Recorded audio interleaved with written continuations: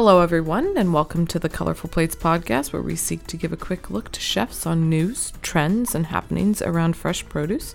My name is Jamie Moore. I will be your host this week. In this week's podcast, we will be discussing market alerts.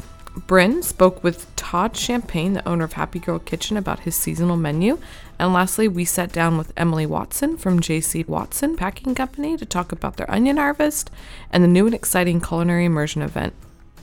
We hope you had a great Valentine's Day and ate all the strawberries you could possibly eat, hopefully with a little chocolate on top of them.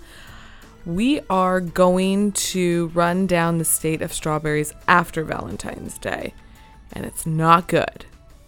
As heavy rains come through California, strawberry availability is still in extremely short supply, with periodic rain and overnight cold temperatures bringing plant growth to a standstill.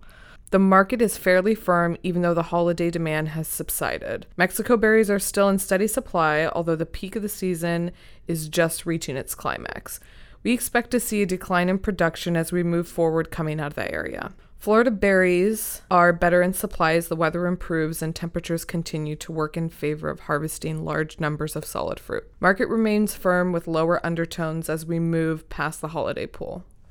Now let's talk about grapes. They are not doing well. Green grapes supplies continue to be very limited this week.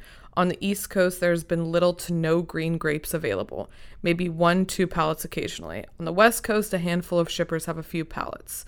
Quality has been good on the fruit, but we don't have much.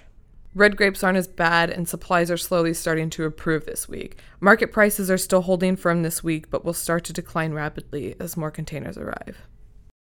As for leaf lettuce, like the previous week, supplies continue to be moderate to good on romaine as well as leaf items. A few suppliers are light in inventories to start the week. Overall, the market is up. Romaine has picked up in demand, yet suppliers continue to flex for large volume type orders.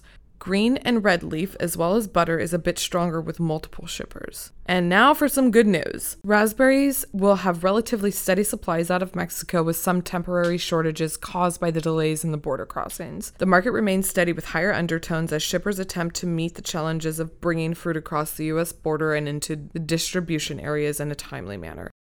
Bryn Harney spoke with Todd Champagne, the owner of Happy Girl Kitchen in Monterey, California. She spoke with him about how he uses seasonal items on his menu. Here's what Todd had to say. Our lunch menu changes daily and weekly simply because we have the creative license and, one location to kind of give people this changing landscape of lunch specials. We can't make unreasonable demands on our ecosystem much longer. So we're trying to sync up with the seasons, show people what's growing around here by creating value added items out of all of that fresh produce. I was thinking about, as you were saying, you go to the farm and you ask the farmer, what do you have in abundance right now? Could you tell people, what's the benefit of doing it that way? We don't place orders with our closest partner farm. We simply go to the farm and pick up 10 cases of whatever's in abundance. So this allows the farmer to show us what's at its peak. And then we create our menu around that abundance. So we're seeing tons of great chard, kale, and collards, which we're integrating into like frittatas and pilafs, as well as hearty soups and stews. We're using all the brassicas like cauliflower and broccoli and quick sautés or blanching, again, keeping that for soups. What sort of ingredients right now are really exciting to you? I love Brussels sprouts. They're like little mini cabbages, and they have such a cool texture, the round little balls. I like to cut them in half, really fast, hot saute, even some like toasted almonds, a little red onion. They kind of caramelize. Sometimes we sweeten them slightly, but very savory.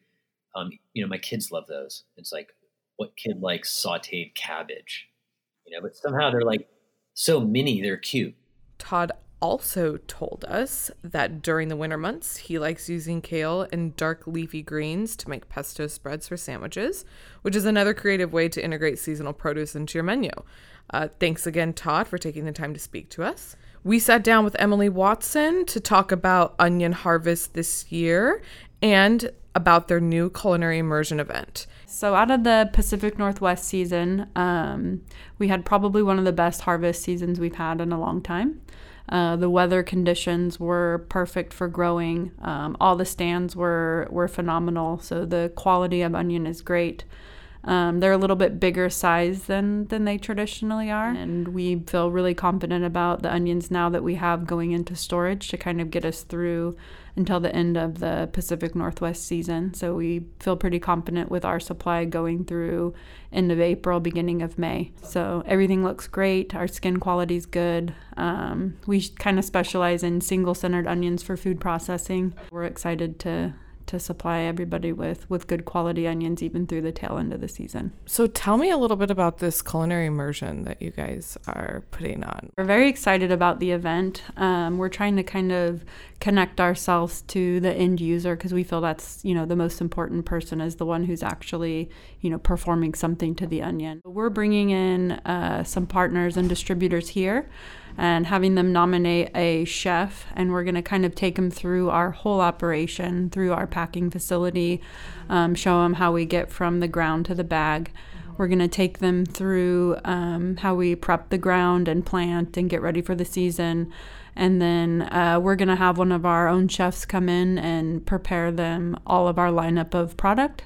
So we'll do red, yellow, white, sweet, and then we'll start to kind of play with our new sweet onion that we've been developing as well.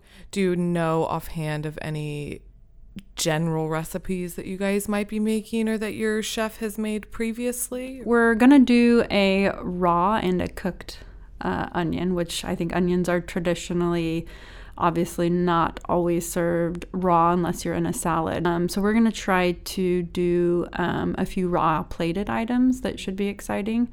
And really try to showcase the onion that isn't super pungent, that has a pleasant eating experience for everybody. Thank you, Emily Watson, for stopping by the studio today and giving us a peek into the 2019 onion season, and for sharing a little bit about the culinary immersion event you guys are hosting. Thanks for being with us today to hear how chefs are using fresh produce and how it's showing up in the market near you. Remember to subscribe on iTunes or Google Play, and as always, stay fresh.